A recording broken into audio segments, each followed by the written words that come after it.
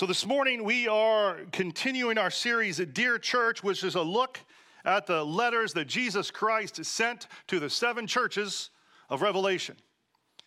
And we're looking at these letters not because they're good just for the churches that they were written to, but because these letters are also meant for us. This is why at the end of each letter, Jesus says, "He who has an ear, let him hear what the Spirit says to the churches." This means that we are to hear the encouragements and the challenges that are given to each of these churches. And we need to ask ourselves if they apply to our church and to our lives for the glory of God. Amen? Amen. Now today we're going to be in Revelation chapter 3, verses 1 through 6. I'll have the slides up here. Always encourage you to open up your Bible or turn on your Bible and to follow along. It's Revelation, so it's all the way at the end. If you don't have a Bible, you can grab one from the seat below you and all the way in the end, and you will get there. Now today we're going to focus on the topic of sleep. Everybody loves the topic of sleep, right? Amen. Just not during church service, just to be clear. So to preface for this message, I thought I would share some fun facts about sleep. These haven't been completely verified, but I found them on the internet, so I'm sure they're true. The longest period that someone has ever gone without quality sleep is like 11 days. I think it was a mother of multiple children who homeschooled. Thank you. The 9 a.m. They were like nowhere to be found on that one. Humans are the only mammals that are willing to delay sleep. If you have a pet, you understand this. Speaking of animals, and this is literally the cutest thing I have ever heard, you may already know this, that otters hold hands when they sleep. Is that not the cutest thing in the world? Like, I want to run out and get pet otters. It's so adorable. They say that after 5 minutes of waking up, you instantly forget 50% of the dream that you had the night before. I thought this was interesting, that it's not uncommon for people who are deaf to actually use sign language when they dream.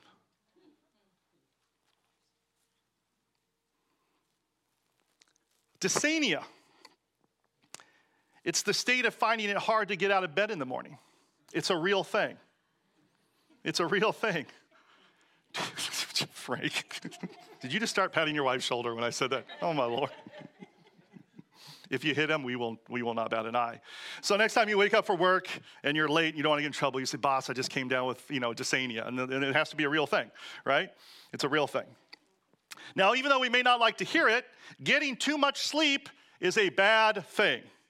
It is a bad thing. It can have both it can cause physical problems, and it can cause emotional problems. Too much sleep can be a bad thing. I bring this up because today, Christ is going to talk about how too much sleep as Christians, spiritual sleep, is bad for us as well. Devastating to our role as Christians and as the church. Now, if you're visiting here today and you're still trying to figure out like who God is and if he's worthy of your faith, this message is mostly directed at people who have claimed to put their faith in Christ. But what I'm hoping it will do for you is it'll help you understand the difference of someone who is truly following God in their lives and those who are just using the name Christian. What I hope today for those of you who have put your faith in Christ, I hope to take on a position that existed a long time ago. Way back before alarm clocks, there were people that were paid and hired. They were called knocker-uppers. And the reason they were called this is they would come around to your house in the morning, with a long stick, and they would tap on your bedroom window to wake you up. You would pay them to do this. Some of them would use pea shooters to wake you up. And in fact, this went on in Britain until the 1970s in some towns. Now, I know what some of you are asking is who woke up the knocker-uppers, right? Well, they did night shift. They would normally sleep during the day. And so that's my goal is today, my prayers today for those of you who have put your faith in Christ, that I will serve that role today, that I will help wake some of you up where you need to be woken up in the Lord. So to do this, we're going to start by reading the letter that King Jesus sent to the church of Sardis, or Sardis. Either way will work. Revelation chapter 3, verse 1. To the angel of the church in Sardis, write the words of him who has the 7 spirits of God and the 7 stars. I know your works. You have the reputation of being alive, but you are dead.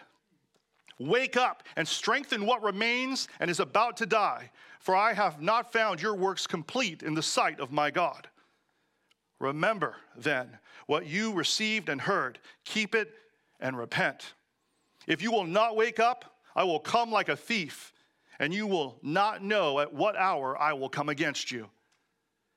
Yet you have still a few names in Sardis, people who have not soiled their garments, and they will walk with me in white, for they are worthy. The one who conquers will be clothed thus in white garments, and I will never blot out his name out of the book of life, and I will confess his name before my Father and before his angels. He who has an ear, let him hear what the Spirit says to the churches. This is the word of the Lord. So Sardis was a wealthy and influential city, modern-day Turkey. They were known mostly for their exporting of wool, which, fun fact, some tennis balls were made out of. Anybody, any tennis players in his house? Got it? Yeah, one there, couple. Yeah, made out of wool, some of them.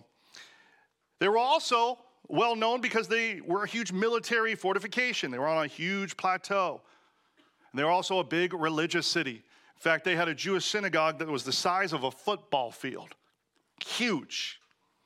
Now, about 1,000 years after this letter was written, they fell into decline until they were finally conquered in the late 1300s, 1400, probably by the Mongols. But when this letter was written, they were alive and well as a city. The problem was the Christian church in Sardis was not alive and well. He starts his letter by saying, I know your works. You have a reputation of being alive, but you are dead. Through the Apostle John, King Jesus says, I see what you're doing. You're doing stuff. You're doing good things. People know of you, but you're a dead church. You know, and I was reminded of a scary realization as a pastor when I was reading this passage, that a church can look alive on the outside, and it can still be spiritually dead on the inside.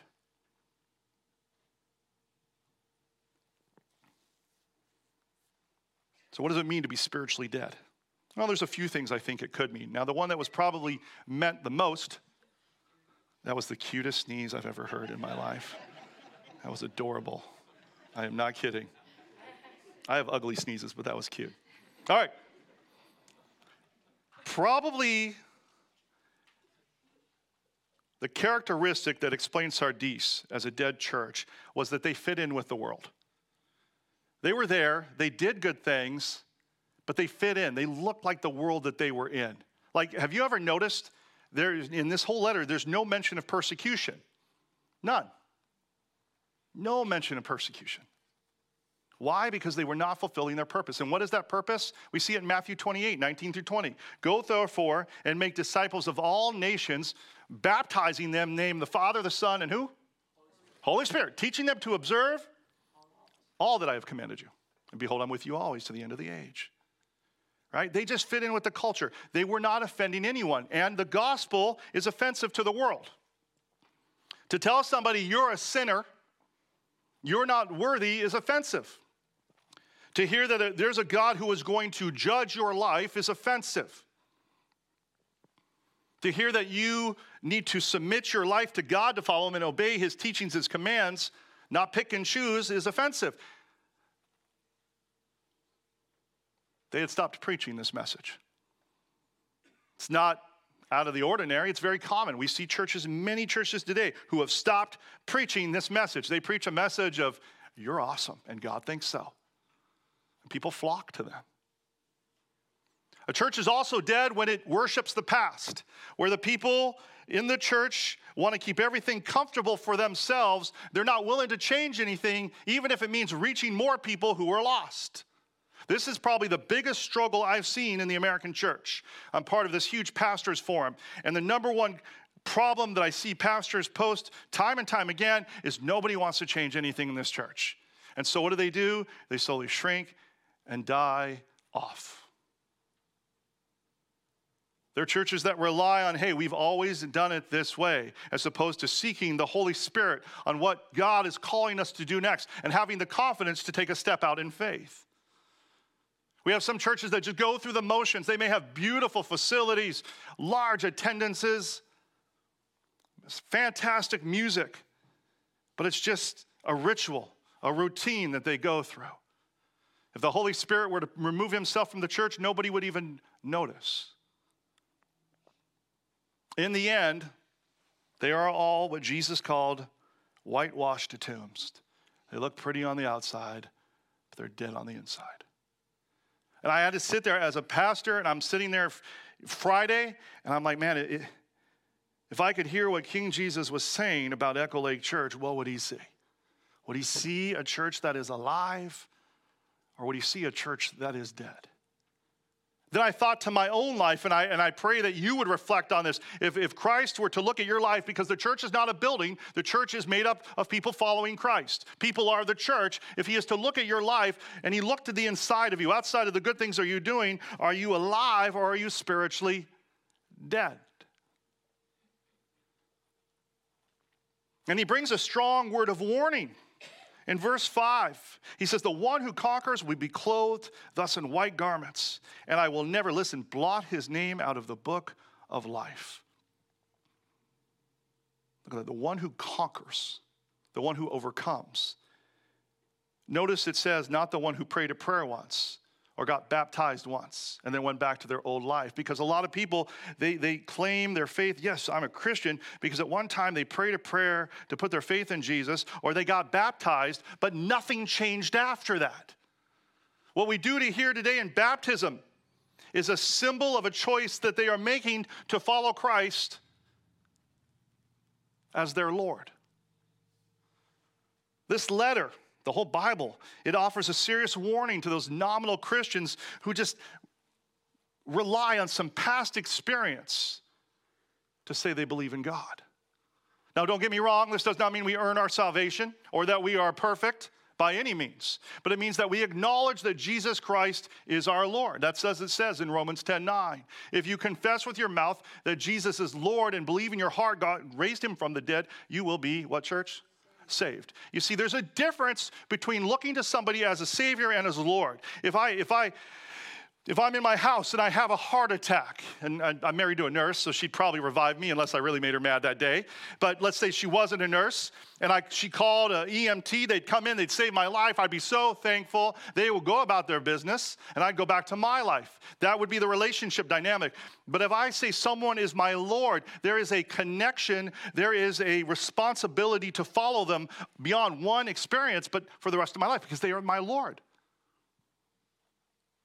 And this is how you can understand this reference to blotting their name out. You see, in the ancient world, a king kept what was called a register. And it was of all the citizens under their rule. And if someone committed a serious crime against the state, or they died, what that happens is their name will get erased. And they would lose access and benefits to all the things that being a part of that register meant. And in the same way, that is what happens to those who do not live a life with Jesus as their Lord. That's what Scripture is warning us here. I asked this in the 9 a.m., and I'll ask it again today. If today you were to breathe your last breath, would your name be there, or would it be erased?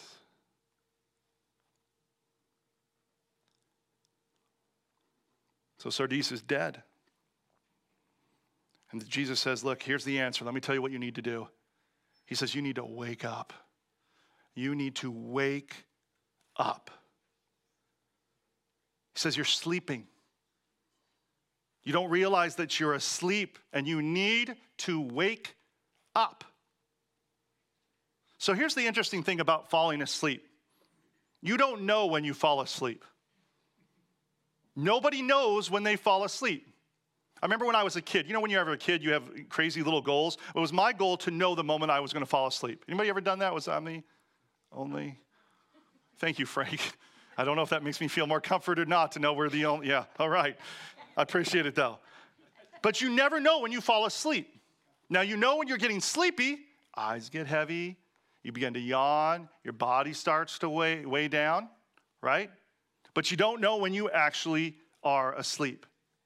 Now, what you do know is that you're going to fall asleep. Every one of us, we know that at some point today, we're probably hoping it's mid-afternoon, but we know eventually, this evening, we will fall asleep. Every single one of us. It's going to happen. We all know this. Even though we won't realize when it's going to happen, we know that we will fall asleep. I think this illustration is exactly how we avoid becoming spiritually dead. Just like we know that we will physically fall asleep, to avoid becoming spiritually dead, Christians must know that they are going to spiritually fall asleep if they are not careful. Tim Keller, when writing on this, he says that churches and all Christians will naturally go to sleep if they do not actively keep themselves awake. And what's important about this is if you realize because of my sin nature, my desire for comfort, our selfish nature, that I'm eventually going to spiritually fall asleep, then I am going to, if Jesus is my Lord, work to keep myself awake. Like when you're driving along the road at night and you start to get sleepy, which is like a bad time to fall asleep, right? What do? Some of you start slapping yourself, right? Maybe you pinch yourself. You start pumping your arms really fast, get the blood going, right? You take a drink of your 15-shot espresso or your 19th Monster drink for the day. You turn up your music really, really, really loud. You roll down your window, stick your head out, make a phone call. You try to keep yourself awake because you do not want to crash. It's important to stay awake. In the same way with us as Christians, we have to know that if we don't keep ourselves awake, we're going to eventually fall asleep. We're going to fall asleep. We're going to lose our focus of what we were put here to do as a church and as Christians. Just like when you get on a couch and you get tired, what you start to do? You start to slouch into that couch, don't you? It starts to form around you. You get comfortable and you fall asleep. And in the same way, we get comfortable. If we're not careful, the Bible starts to get put on its side. We stop praying. We stop getting up every day, realizing our number one mission goal in life is to follow Christ and spread his gospel, right? We stop serving. We stop talking about Christ. We get comfortable. We don't get out of bed on Sunday morning for church. We spiritually begin to fall asleep. And King Jesus says, you cannot do this. You got to wake up. Remember what Revelation says about churches? They're lampstands. Their job is to hold and shine light, Christ being the light in a dark world that needs it. That is our job. That's our role. He says, can't let your light dim. It's your whole existence as churches. And what is scary to me, because this can happen to me just as much as it can happen to you, is that if we don't work to keep ourselves awake, that we'll fall asleep and we won't even know it. We won't even know. Some of you here today, listening to my voice, you are spiritually asleep probably, and you don't even realize it. And not only does it damage our ability to share Christ with a world that desperately needs it, but it damages our own walk with God and the way that we view the world. And here's what I mean. When you're asleep, you're not controlled by reality, right? You're controlled by your imagination. You're controlled by phantoms, things that you're dreaming, okay? You can't tell the difference between reality and a dream when you're dreaming. And if you're like asleep and your house starts on fire and your wife or your spouse is like, wake up, and you're like, yeah, get me in the morning, take care of it, and you're back to sleep because you can't tell the difference. You're asleep. It's not real to you, even though the danger is real. And with that in mind, let me tell you what falling asleep spiritually looks like in your life. It means that your imagination, the way that you perceive things, it's more real to you than the truth of Jesus. If you're worried, held down by anxiety, it's because Jesus' wisdom and his word is not more real to you than what you perceive going on. If you're angry and bitter, it's because the peace of Jesus is not more real to you than the cause of that anger and bitterness. If you're depressed, it's because Jesus' joy is not as real to you than whatever's causing it. If you're constantly concerned about what others think of you and what you look like and what you're worth, it's because the value found in Jesus is not as real to you as the value that's found in other people. Let me give you another example. Some of you You feel unworthy. You feel guilty, like God could never forgive you, like you're the one exception to the rule. The things you've done, the things, secret things that nobody else knows about, the things that you can never live down, those of you that you beat yourself up all the time, your problem is that your sins are more real to you than the death and resurrection of Jesus Christ. And you need to wake up. You need to wake up, because when you wake up, the death and resurrection of Jesus becomes more real to you than everything else. If you feel like you cannot be forgiven, you're not confident in what Christ did for you, it's because you're asleep. And you may know it here, but it's not here. I've talked to a lot of people and I'll say, hey, I want you to know that Jesus loves you. And I'm like, okay. You ever tell somebody something and they're like, okay. And you're like, it's hitting a wall. They're like, whatever, just stop talking, right? When I say that to somebody, I get that response. It's because they are not awake. They're like the person asleep. Wake me in the morning while their house is on fire. Jesus says, you need to wake up. But it's not just I love the Greek. Greek is so deep. There's so many meanings sometimes behind a word that we don't get when you just read the English. And the word here for wake up in the Greek, it means to a watchful awakeness. Like, have you ever been asleep at night? Some of you guys are rock solid sleepers. You can't hear a thing no matter what. You just can't hear a thing, right? Some of you, like, if there's a bird 6 miles away that chirps, you're like, right? Okay, and there's a lot of probably bitterness towards those of us who never wake up, but that's another sermon. But if you're ever sleeping at night and you hear something like a loud bang, and you're like, like somebody just broke into your house, what do? You grab your foot, your slippers, you grab your robe, you grab the bat, right? And you're like hopping down and you're ready. You're winding up, you're checking the hallways, you're looking, and you're going to take out that evil, right? You're aware, you're awake, you're watching out, you're checking the doors, you're looking out the window, you're on the Ring camera. This is the kind of waking up that Jesus is talking about. Have you ever been so tired, like you're sleeping and you hear a loud bang and someone's probably just broke into your house, it's so loud, but you're just so tired, you're like, I should check this out, but I'm too tired. If they get me, I've had a good run, and you're back to sleep. You ever had that? Because you're just so tired, like, I'm going back to sleep. See, that happens a lot in our spiritual lives. Like, we will walk into a church, we will hear a great message, and we're like, yes, Lord has convicted me, I need to make a change, I'm gonna change. And then as we get back into the week of our lives, we just fall right back asleep. We don't do anything to stay awake. So there's no change in our lives. And sometimes, I gotta tell you, it's hard as a preacher. Like, I know that every time when I walk in here today, I'm gonna preach this message that a good portion of the people in here who are struggling with this, and we all struggle with some area of life, are not gonna do anything about it. We're not. Y'all gonna fall right back asleep. And I don't say that out of pride, because when I used to listen to other preachers preach, I'd do it half the time too. I'd be like, ooh, that's a good message. I'm gonna follow that, and 3 days later, boom, it's out of my mind. Jesus says, you can't do that. You got to wake up and watch to be aware. You got to keep watch. Watchfulness is a constant attitude of a Christian. Romans 13, Paul says, for you it is time. Now is the moment for you to wake from your sleep. 1 Corinthians 16 says, keep alert, stand firm in your faith. We must stand firm. We keep watch against temptations, things that would tempt us to fall asleep, mostly comfort. We must be on guard against false teachers who would preach messages. We talked about this like the last 2 or 3 weeks. We must be aware. Do you keep watch in your life?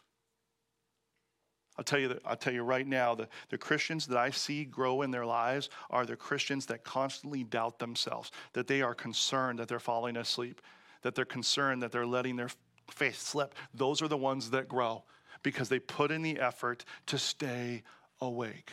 I've watched it. I've watched it here in the last 6 years I've been here. Watchfulness to stay awake. Where am I falling asleep?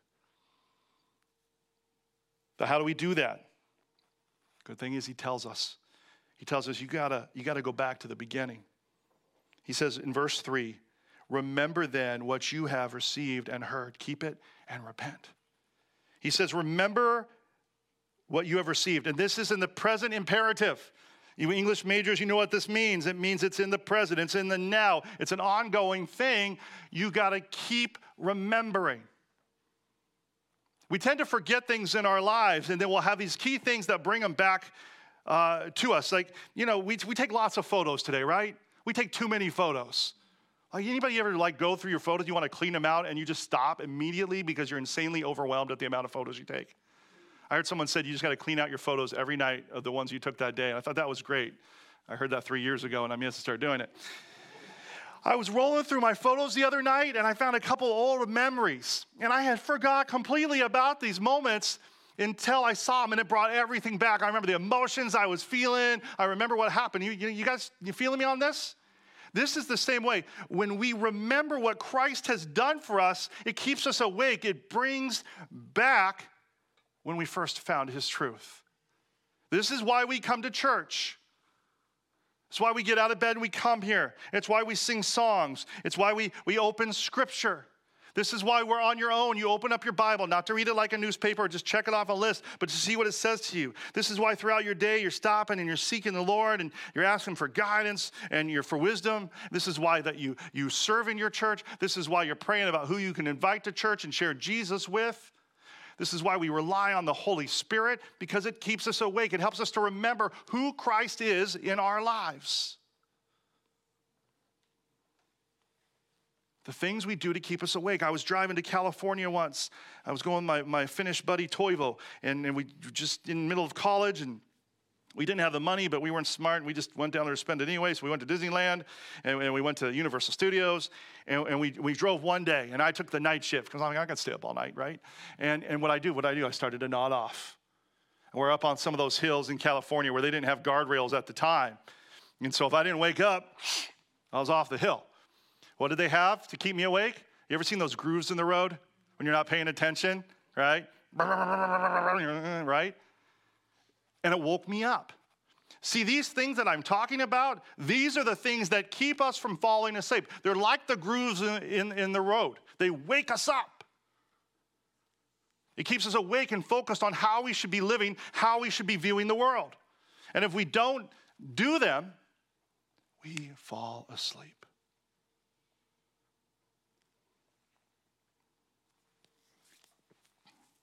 Now, like I said earlier,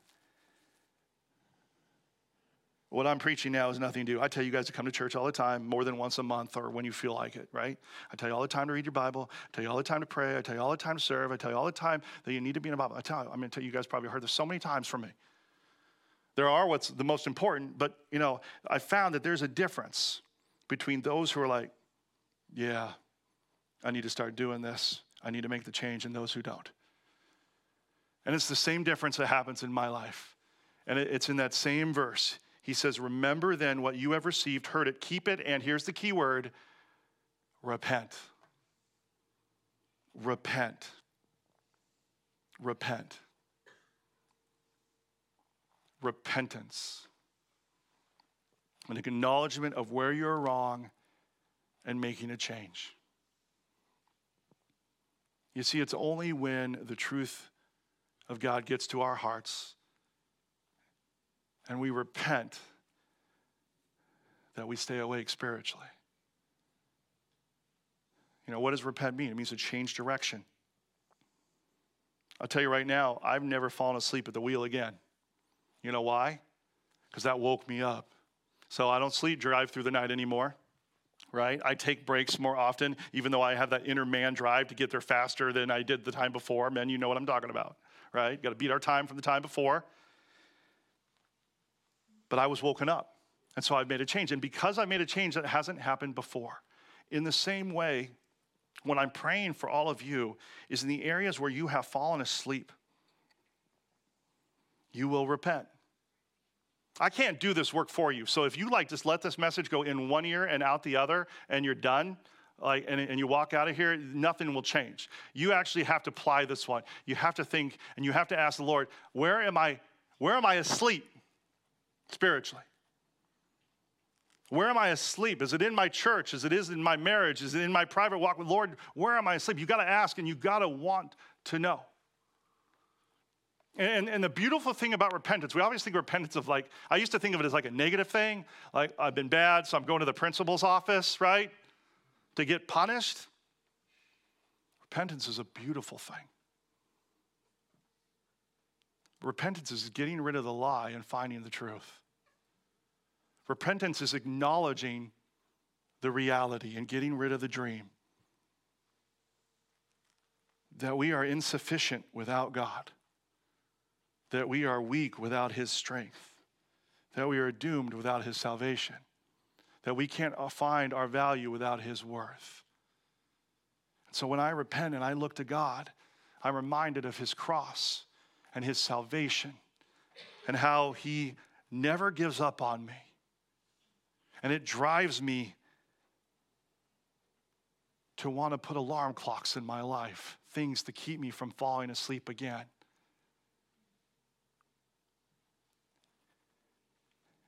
And I find peace there because I know that he died for me. I find joy then because I know that whatever happens in eternity is greater than the struggles down here. I find strength there because he's stronger than I am. Like I said, I find hope there. But it's only when I repent. And so I pray that's what you guys will do today as the Lord brings it to you. And that you'll set alarm clocks in your lives, because this is how I know if I really want to get up in the morning or not, is if I set myself an alarm clock. If I don't set myself an alarm clock, I don't really want to get up in the morning. I might say it. But unless I set an alarm clock, I don't mean it. And so my prayer is for you, wherever you're spiritually asleep, you would repent and you'd set alarm clocks. You'd find people in your life and you'd say, hey, I need you to be my knocker up, or I need you to come rat on my window every once in a while and make sure I'm awake in this area. Here are the things I'm changing that I may become spiritually awake. Can you hold me accountable? Can you encourage me? If we do those things, we'll wake up. And when we fall asleep, we have a surefire way of someone who's going to wake us up, that we may ultimately continue our role as lampstands for Christ, bringing his hope to a world that desperately needs it. Amen, church?